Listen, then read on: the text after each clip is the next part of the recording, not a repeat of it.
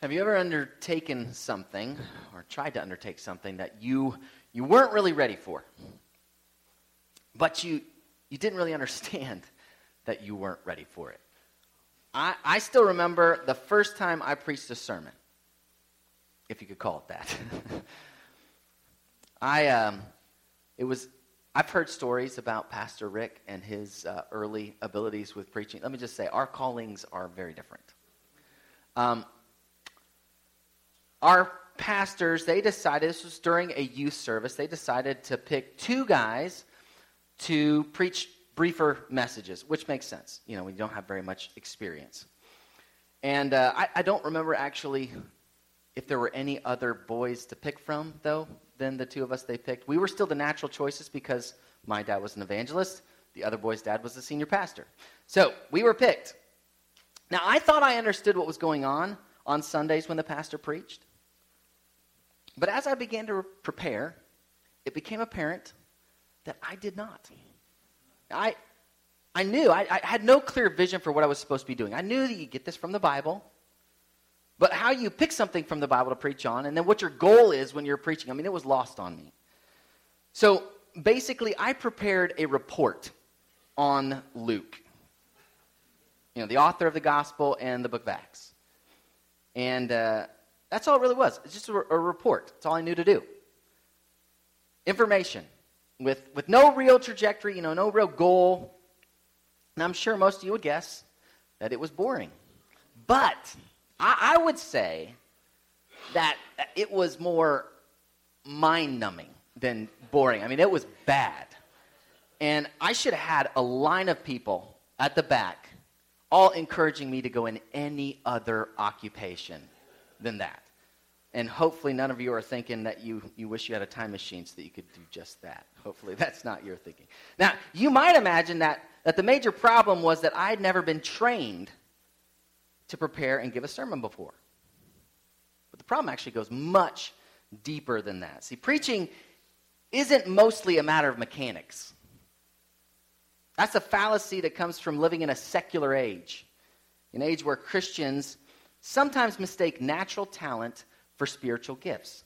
They're different.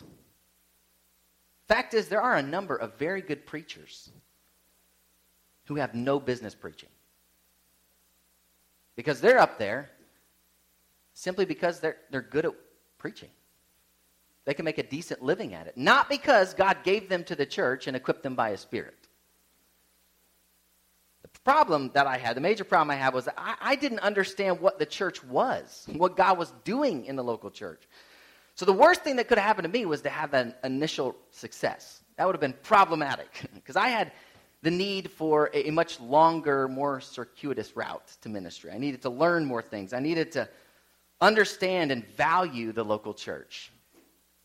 I needed to understand how it works, not by power or by might, but by His Spirit. So I had a much too important role in preaching when I gave my first effort. I needed to be put in my place. And this is a problem that we have in our secular age when it comes to serving God. We often think pragmatically, not providentially. And we think naturally about something that is actually supernatural. So we could imagine that if we can do something, we should do it. And that's not necessarily true. We can be enamored with instruments and forget completely about the power that animates them. So when you're something, sometimes the best thing that can happen to you is to become nothing. God uses nothings. Some things just get in the way. And Moses had to learn that the hard way. But God graciously has used Moses so that we don't have to learn the hard way. We can actually learn from Moses. Now, Moses wasn't learning about preaching. He was learning about deliverance, God's deliverance from oppression and injustice. So our passage this morning, it gives us three perspectives on deliverance. There's vigilante deliverance. understanding deliverance, and then divine deliverance. So you could turn to Exodus. Exodus chapter 2, we'll start in verse 11. Again, it's on page 42 in the Pew Bible. And there in Exodus 2,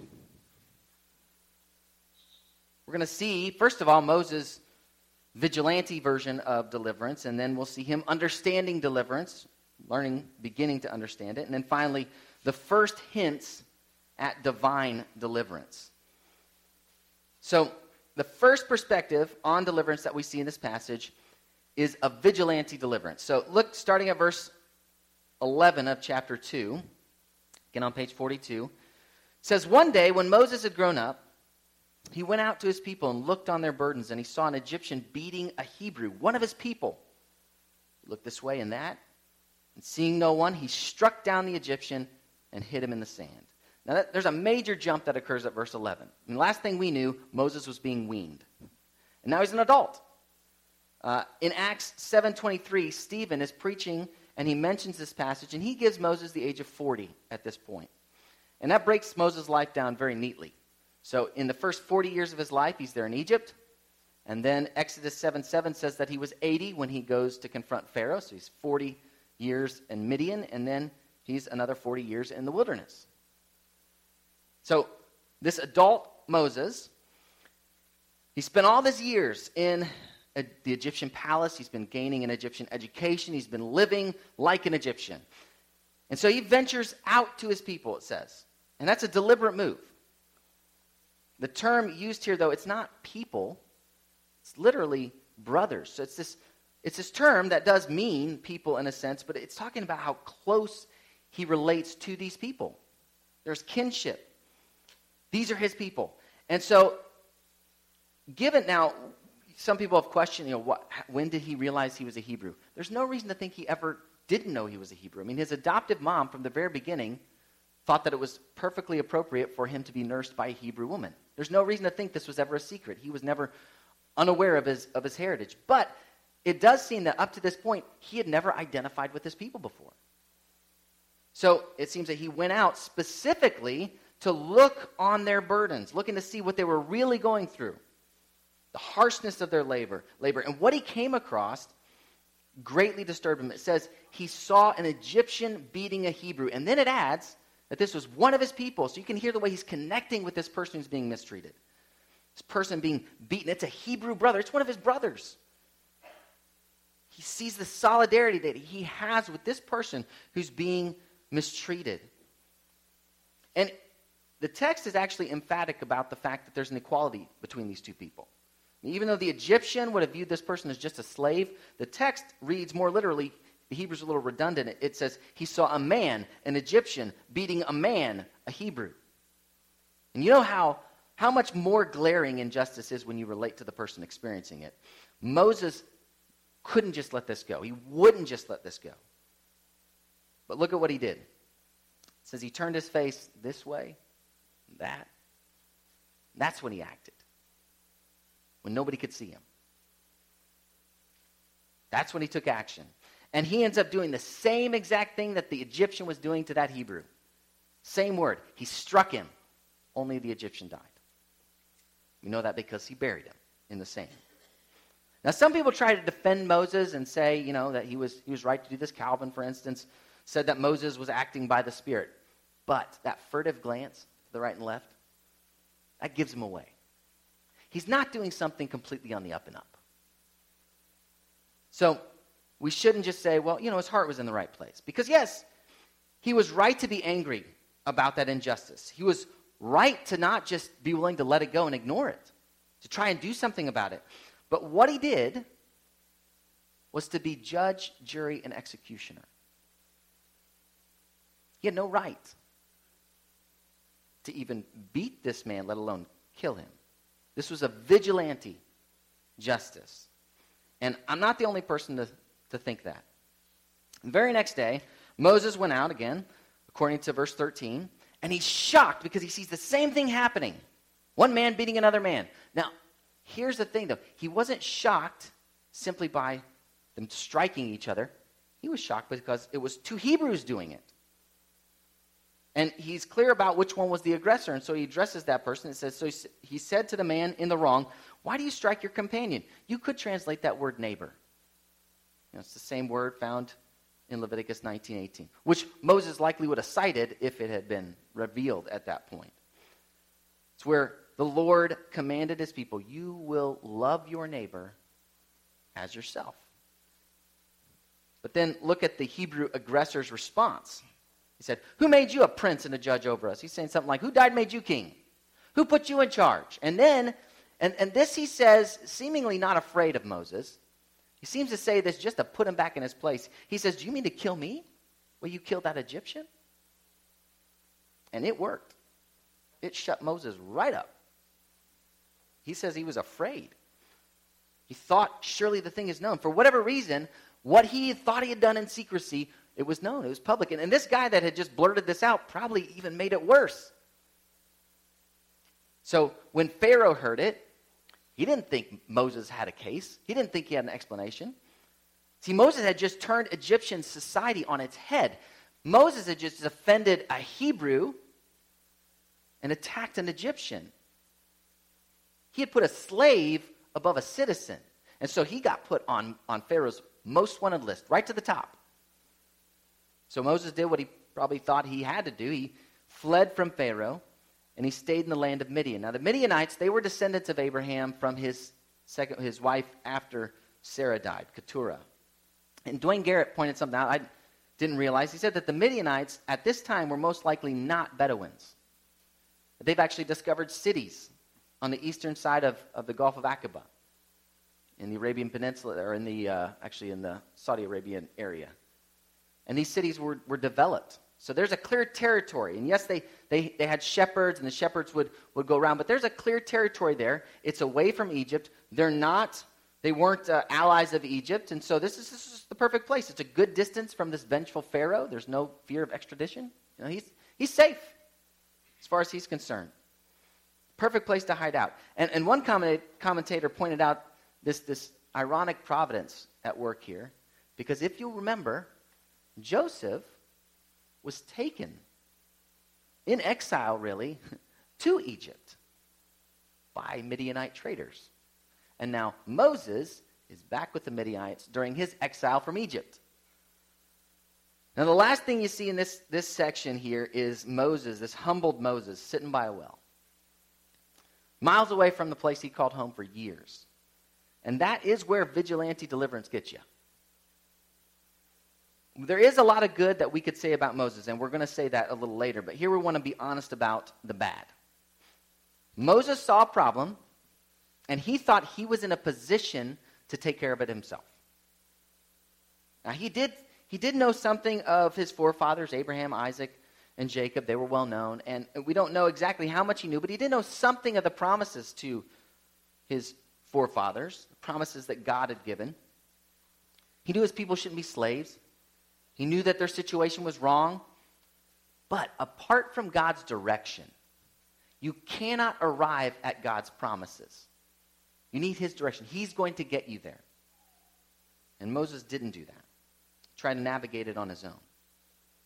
And the fact is, there are many well-intentioned Christians who look at the problems in our world, real problems, and they want to do something about it, which is good. So they take action. They take action, though, without understanding what's really going on. So they look at poverty, hunger, abuse. There are many problems. But the fact is, the most glaring, the most problematic problem of them all is what some have called lostness. Separation of humanity from their Creator is the most horrific problem in our world. And from it, everything else stems. So sometimes when Christians take action, they do that without understanding how those problems actually relate and what they relate to. They're not addressing them with a biblical lens. They're not prioritizing them in the way that they should. So they want to solve these problems, but they actually miss the most important problem. A problem that's actually going to last for eternity beyond this life. So yes, it is right for us to have concerns about these other problems in our world. It was right for Moses to recognize the problem of oppression and to want to do something about it. And we're right to realize that there are problems in our world that should be addressed. And if we're in a position to do something about them, then we shouldn't be those who sit on our hands. But they all have a root problem. So we have to consider that root problem before we simply try to address what we see. Now, Moses did see this as more than just oppression. So he recognized that there was a spiritual component to it in a sense. Both Stephen in Acts 7 and the author to the Hebrews, the author of Hebrews, in chapter 11, they both recognized that Moses knew something about this people. He knew they had a connection to God. So he wasn't just addressing a physical problem. He was addressing a spiritual problem. And as Stephen puts it, I think he thought he was doing what God wanted. To some degree, he believed God wanted this to be addressed, and he thought he was in a position to do something about it. But again, he was attempting to do that in his own strength and wisdom. So there are, again, numerous Christians who look at lostness. They recognize that there is a spiritual problem, but they still try to address that with their own wisdom, their own strengths, their own abilities. That's how they approach it. So sometimes when you look at different people that are using different approaches than what the Bible says, it looks successful. They're being very pragmatic. You know, this is the way that we can reach the lost the best, but it's not from the Bible. Really what they're attempting is what I'd call a vigilante deliverance. They're taking the law in their own hands. And just like with Moses, it does come out. Truth comes out. In the end, according to 1 Corinthians 3, the truth will come out. As it puts it, the day will disclose it. Whatever you attempt to do for God that isn't by his directions will come out in the end. And it comes out disastrously, just like with Moses. Because the truth is, based on what Paul says there in 1 Corinthians, is our entire labor for God can burn up in judgment when we choose to do what is pragmatic, what is not directed by God. It looks successful on the outside for a time. But we need to listen to God. We do not take the law into our own hands. We do not even approach ministry with our own wisdom, with our own efforts. We depend on God to give us the direction. So a vigilante deliverance is not the way to go. And there Moses sits by a well. This is where he's going to begin. Start to understand what the deliverance really is all about. So that's where we find the second perspective on deliverance in this passage. That Moses begins understanding deliverance. There is this slight pause at verse 16 that signals the next episode based on the wording there in Hebrew. So Moses is there at a well. It's a social meeting place really for a society that's in a semi-desert or desert, especially in a society full of shepherds. I mean, even one of the priests of Midian had flocks. The text doesn't actually require that Reuel is the only priest of Midian. But he has evidently no sons. He has 7 daughters. And it just so happens that they're the ones bringing their father's flock to the well for water at right this time as Moses is sitting down there. So they came up to the well. They drew water. They filled the troughs so that their animals could eat. And then what happens? Or drink. And what happens? But these other shepherds come and they chase them off. They drive them away so that they can use the well. It's just those shepherds don't realize who's sitting down next to the well. This is a guy who has a bit of a sensitivity to mistreatment, especially when it involves people who look down on someone who's considered lower class. So Moses isn't just going to sit there. He says he stood up and he saved him. And the word saved, it's not actually used a great deal in Exodus, but the only other use is in Exodus 14:30, where it mentions the Lord saving Israel from the hand of the Egyptians. And not only that, but it says that Moses also watered their flock. Again, something that the Lord is going to do for Israel. He's going to provide water for them. So Moses is, in a way, doing the Lord's work here. But this time it fits. This time he doesn't go too far. And there's a different result. The girls, they run home to their father with their flocks. And notice that Reuel is surprised to see them this early. Evidently, this is not the first time they've been mistreated. It's evidently pretty regular. They're coming home too soon. And so, listen to how he asks what's going on, and listen to what they say, how they explain it. They say in verse 19, they said, an Egyptian delivered us out of the hand of the shepherds and even drew water for us and watered the flock. So to them, Moses is an Egyptian. Maybe he walked like an Egyptian. I talked like an Egyptian. Probably wore clothing like an Egyptian, slowly making its way through there. He looks like an Egyptian. Reuel's response is really the classic response of a father with youth, right? He says, well, then where is he? Why have you left the man? He's a very polite way of saying, what were you thinking? Should have asked the guy to come here for a meal to say thank you to him. And that's what he tells them to do. So at this verse, there's really a fast forwarding that happens. Moses' life just goes at light speed at this point. But the way that we see Moses' life, it looks kind of familiar.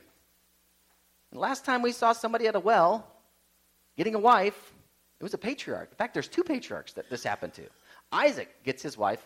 Now, he's not there, but gets his wife through a well encounter. Jacob, the same thing. And Jacob's also involved this heroic gesture. So we have, in essence, Moses being compared to the patriarchs. So Moses marries Lady Bird. That's how Walt Kaiser translates Zipporah. Lady Bird. And then after this unspoken amount of time, the 2 of them have a son. And Moses names the son Gershom. Now that's a family name. He didn't invent it. It's seen to be a family name in 1 Chronicles. But the reason that he chose that particular name was because it sounded like these 2 other Hebrew words. Ger, meaning sojourner, and Sham, meaning there. A sojourner there. Now, not everybody agrees on where there is. Some people think that he's saying that he was a sojourner in Egypt. Other people think he's saying he's now a sojourner in Midian. Some people point to the tense of the verb to try to make their argument. That wouldn't help because he's been in Midian for a while, so that doesn't help us out. So, as far as I'm concerned, it doesn't matter where he's saying that he's a sojourner, whether it's Egypt or Midian. The important thing is that he's finally experiencing the plight of his people, as another commentator put it.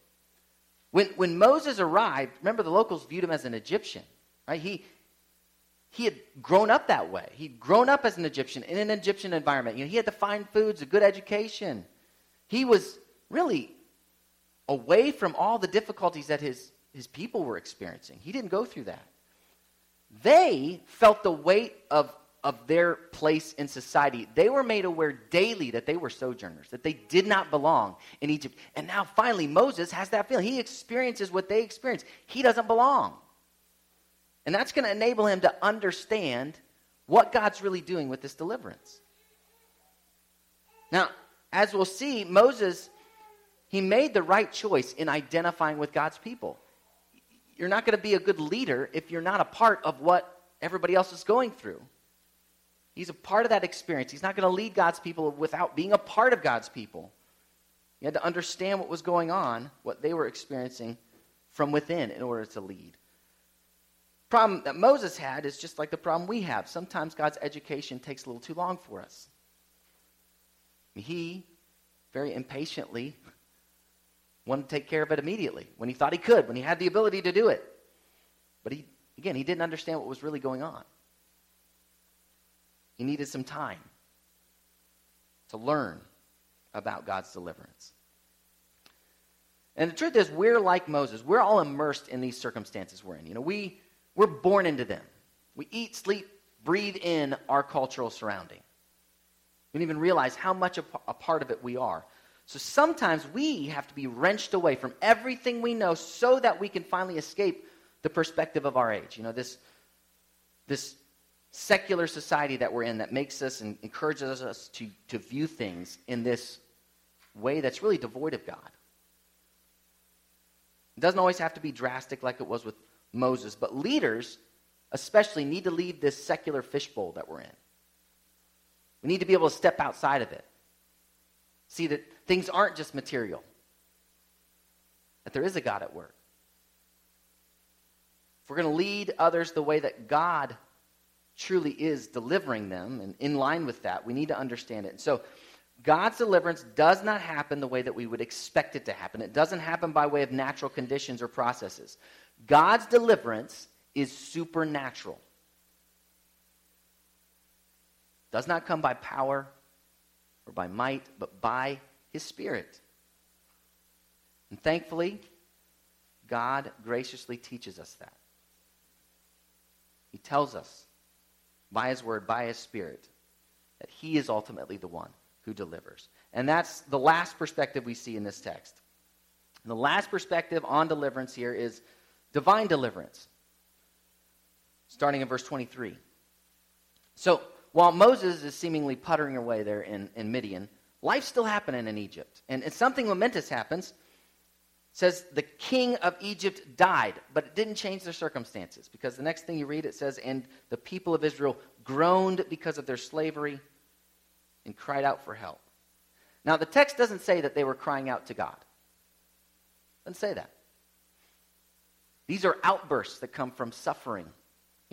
Groans from discomfort, crying out for someone, anyone to help them.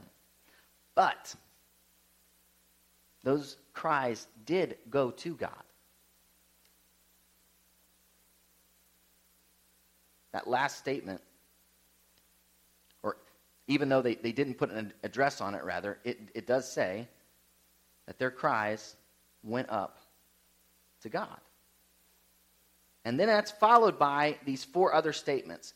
And each statement explicitly gives God as the subject, which sounds a little redundant. Even in English, we typically would put a pronoun in there. Wouldn't say it the way that it's said here. Hebrew's the same way. Typically, it doesn't just repeat the subject that many times. This is making an emphatic statement. It says, God heard, God remembered, God saw, and God knew. The fact that he heard these groanings, that does hint at his compassion. He's paying attention. He's not just out there and uninvolved. He hears what's going on. And then the next statement's incredibly important. God remembered his covenant with Abraham, with Isaac, and with Jacob. God had made this solemn agreement with Abraham, and then with his son Isaac, and then with Isaac's son Jacob. He made this solemn promise that he was going to make them into this great nation, that he was going to give them the land. And then it says he remembered that. That verb translated remembered, it doesn't mean that God forgot any more than when it was used with Noah, if you remember. There in the middle of the flood, it says in Genesis 8:1, God remembered Noah, all the beasts, all the livestock that were with him in the ark. That word means God is about to act. He's about to keep his promise. Now, we could just point to the covenant promises, but there was an even more specific promise that God had made in Genesis 15. He says there, know for certain that your offspring will be sojourners in a land that is not theirs, and will be servants there. And they will be afflicted for 400 years.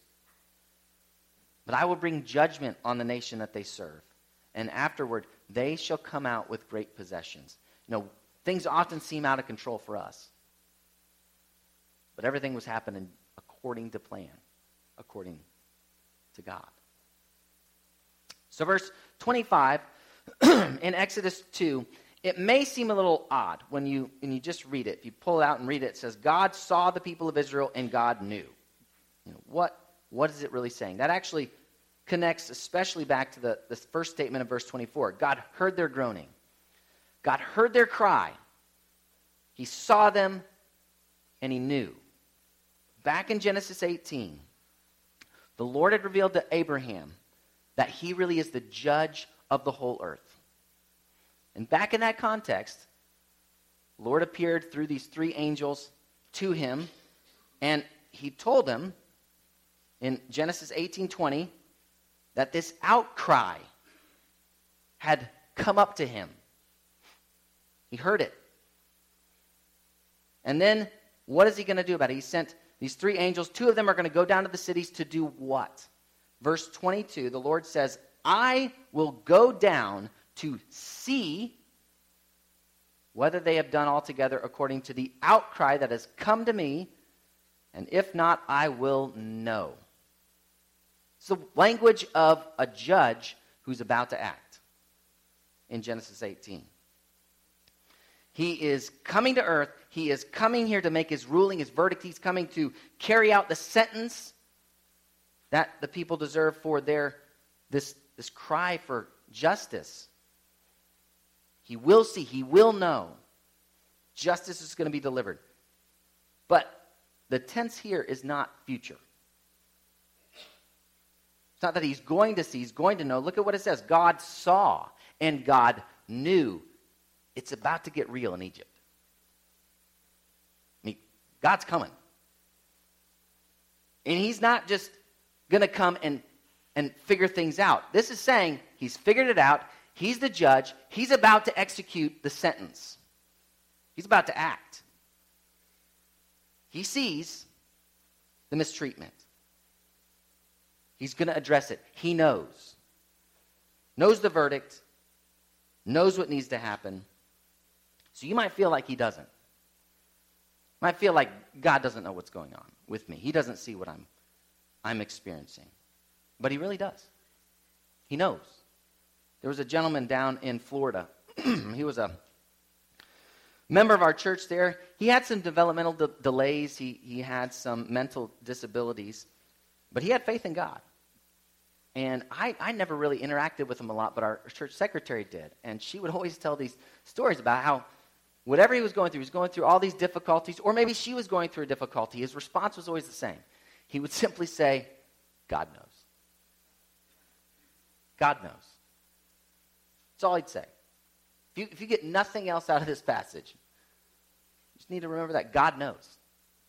You may not think he knows, but he does. He sees what's going on. And his knowledge isn't this passive knowledge. It's not like he's just observing. Oh, yep, okay, I see what's going on there. It's a knowledge that's going to lead to action. He's going to act for the good of his people. At the same time, we need to keep in mind who we are. And yes, we do compare with God's people in this story. We are God's people. God is going to address. He knows what we're going through. He is going to address the things one day that we're going through. But who are we? Are we the people God chose because we stood out from everybody else? We're the really good people. The really wise people? No. Remember, the Israelites, they're helping us see who we really are. We're rebellious people. We reject God. We are just like that guy, that aggressive Hebrew in verse 14. I mean, you gotta think about how this story would have hit the original audience. The people who read this first knew exactly who Moses was. They're not surprised. It's not like Moses is some guy, oh, I'm just reading about Moses. I didn't know who Moses was. Moses is one of the most significant people in Israel's history. And when they read this, they knew exactly who he was. So reading what this guy said, who are you, Moses? What right do you have to tell me what to do? It'd be like reading in the biography about Michael Jordan, how his coach, his varsity coach, didn't pick him as a sophomore to be on the sophomore team. Now, maybe that makes sense, but the fact is he chose another sophomore instead of Michael Jordan. You'd like to tell that guy, what were you thinking? Who's Leroy Smith? Leroy Smith's one claim to fame is that he's on Michael Jordan's team, and you picked him. That's what this guy's, if you're reading this story as a Hebrew, you're like, this guy's rejecting Moses' authority. This is Moses. That's one of the major themes of Stephen's sermon in Acts 7. He's telling the Jewish people there as he's preaching in Acts 7, this is what you do. You reject the guy that God's going to send. It's just par for the course, what you've done with Jesus. So in that sermon, he's not really justifying Moses' actions, killing the Egyptian. But what he's saying is he's drawing out the fact Moses did think that his actions in some way were going to be accepted as this is from God. And the important thing to see is that people didn't care about Moses. They didn't care what he's doing. They rejected him. It's just like Joseph's brothers rejected him. Now Moses' brothers reject him too. Just like what they were going to do with David later on. This is what God's people do. They reject the person that God's going to send to address their problem. So, this is the kind of people that God delivers. Really, the fulfillment of that pattern, rejecting your leaders, it was fulfilled when Jesus came. His people rejected him. He's the Messiah. But that's who God delivers. People who reject him. People who do not deserve that deliverance. People who question anybody who tells us what to do. So in that violent setting, this man, he had learned to bully people to get what he wanted. That was his environment. He just picked it right up naturally. We do the same thing. We'd like to think that, we're somehow different than the surrounding culture. No, we picked up everything. We live the same way. God didn't rescue us because we were different. He rescued us because we were slaves to our sin. And he was being gracious. And he was relentless with us. So the question is, how do you view yourself? Are you simply a person who experiences mistreatment from others? Or do you take part in it too? Do you do some mistreating? Are you always the victim? Or could anybody else testify to the fact that you have not loved them the way that you love yourself? Are you innocent?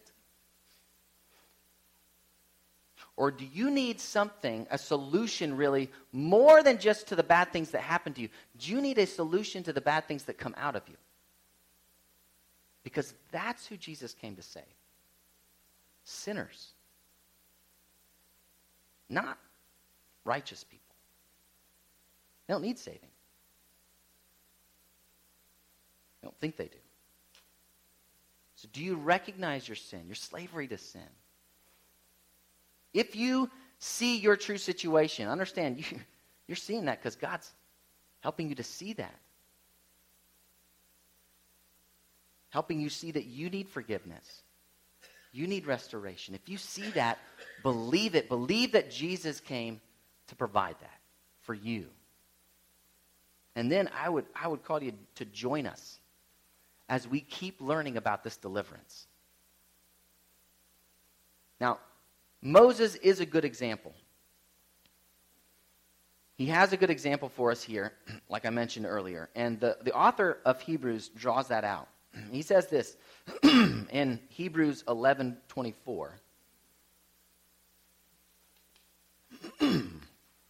He says in verses 24 through 26, by faith Moses, when he was grown up, refused to be called the son of Pharaoh's daughter, choosing rather to be mistreated with the people of God than to enjoy the fleeting pleasures of sin. He considered the reproach of Christ greater wealth than the treasures of Egypt, for he was looking to the reward. And then verse 27 seems to be a reference to what happens after the burning bush experience. But Hebrews, the author is saying that there is an aspect to what Moses was doing that is on the basis of his faith. He did it by faith. This is the inspired author of Hebrews pointing this out. So think about Moses' options. Think about what he could have done. He could have just gone on experiencing the privileges of Egypt. Kept living the good life. Or the other option was to risk everything for the sake of his people. Identify with a group of slaves when you are in the palace. So it took a belief that God's people were more significant than the culture was telling him. That's what it takes to side with God's people. I mean, you look at the rest of the Old Testament, look at all the people that were in positions of power and how they used it. They took advantage of those positions. They used it for themselves, the selfish ways that they used it. That's not Moses. That's not what he does with his power. He was willing to give it up. I mean, he risked it for the sake of God's people. That's another thing that furtive glance, to the right and left tells you. Yes, he was getting ready to do something that wasn't on the up and up, but he was willing to take a risk. He did it the wrong way, but he was willing to risk. He recognized he could get in trouble for what he was about to do, and he was willing to do that. By faith that this was the right thing that he should do. Be with his people. Care about them. Not just maintain the status quo. Not just to enjoy the privileges that right then were being secured by those slaves as they built up the defenses of Egypt. He wasn't just going to keep experiencing that. He recognized with those patriarchal promises that there was something greater than Egypt could offer. I don't know all that he knew, but he knew that there was a promise that was worth more than what Egypt had to offer, and that was worth risking everything for. So he was willing to identify with God's people, the people that had experienced this promise from God, a promise that included a promise of a blessing as a conduit, really, of blessing to other people. And in the way that he was willing to identify with those people and those promises, he was, in a real way, identifying with Christ, who would be that conduit. He's identifying with these people who experienced this reproach, and by doing that, because their promises led to Christ, he was identifying with Christ and his reproach. So we do need to follow in Moses' footsteps. Admittedly, Moses didn't see things as clearly as we do. But he did have faith in what he did know. And he took action. And that's true for us. Because we could just take refuge in the benefits of our society. We look like everybody else. We could just keep doing it. We just blend in. Can't you? You can blend in. You've grown up in this world. You know how it works. You can blend right in. Or you could risk everything by being willing to be identified with Christ, who was rejected by the world, and his people who continue to be rejected by the world. You could just blend in and go down with the ship. Or you can identify with your deliverer and with his people and risk being mocked and maligned and mistreated. That's what we should be willing to do. And in fact do. Why? Because no matter what you think you can benefit from in this life, what you benefit with or from with Christ is far greater. It's not even worth comparing, as Paul describes in Romans. But Paul also told us in Romans 8:17 that we only experience that glory with Christ provided we suffer with him now. So what Moses does here and what we need to do, it's not optional. We can't just keep our Egyptian clothing and enter the promised land. They're mutually exclusive. There are going to be points in your life where you're going to be forced to choose. Do you side with Christ? Are you a part of his people? Or do you side with the society? Are you ashamed of Christ? Will you deny Christ in that moment? Remember what Jesus said in Matthew 10:33. Whoever denies me before men, I also will deny before my Father who's in heaven. If you are unwilling to identify as a Christian, if you are unwilling to identify with Christ now, Christ will not identify with you when you stand before him one day. So don't try to be a closet Christian. They don't actually exist. That's what our deliverance really is all about. It's about delivering us from this sinful age, from the society that rejects God, from the culture that rejects Christ. If you can't let go of that, if you can't let go of the treasures in our culture, you will go down with the ship. And you can't deliver yourself. Can't carry out your own deliverance. That's vigilante deliverance like we saw. It doesn't work. You need to understand the deliverance that God is doing. He can use you, but ultimately, God is the one who delivers us. That's who we're depending on, and we should really be thankful for that. This doesn't all come down to us, our wisdom, our strength, and our effort. Join me in prayer.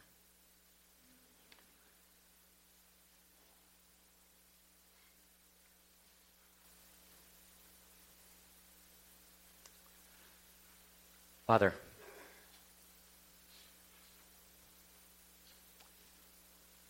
if it came down to just our own strength and our own courage, we would just blend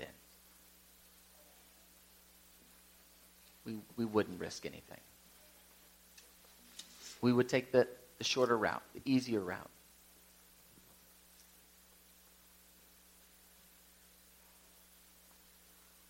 So we thank you for giving us your Spirit, which, as Paul talks about, is not a spirit of fear, but of power. That we can depend not on our own strength, but on you. That in those moments where the line is drawn in the sand, we can pray. We can ask for help, knowing what we ought to do. And then we take a step of faith, relying on you. Ask for your strength, your courage, to do what you call us to do in this world. To not be ashamed of Christ. To not be ashamed of his people.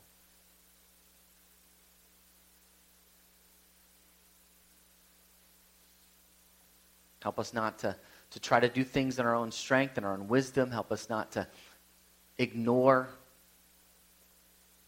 your direction. But give us the courage to act. Give us the courage to side with you publicly. Whenever that line is drawn. And if we have failed at that, if we've been unwilling to out ourselves, unwilling to acknowledge that we're Christians, we ask for your forgiveness. We ask that you would give us the courage we need. Not to just remain comfortable, not just to remain hidden, but to stand up. Be willing to bear witness to you through your Son.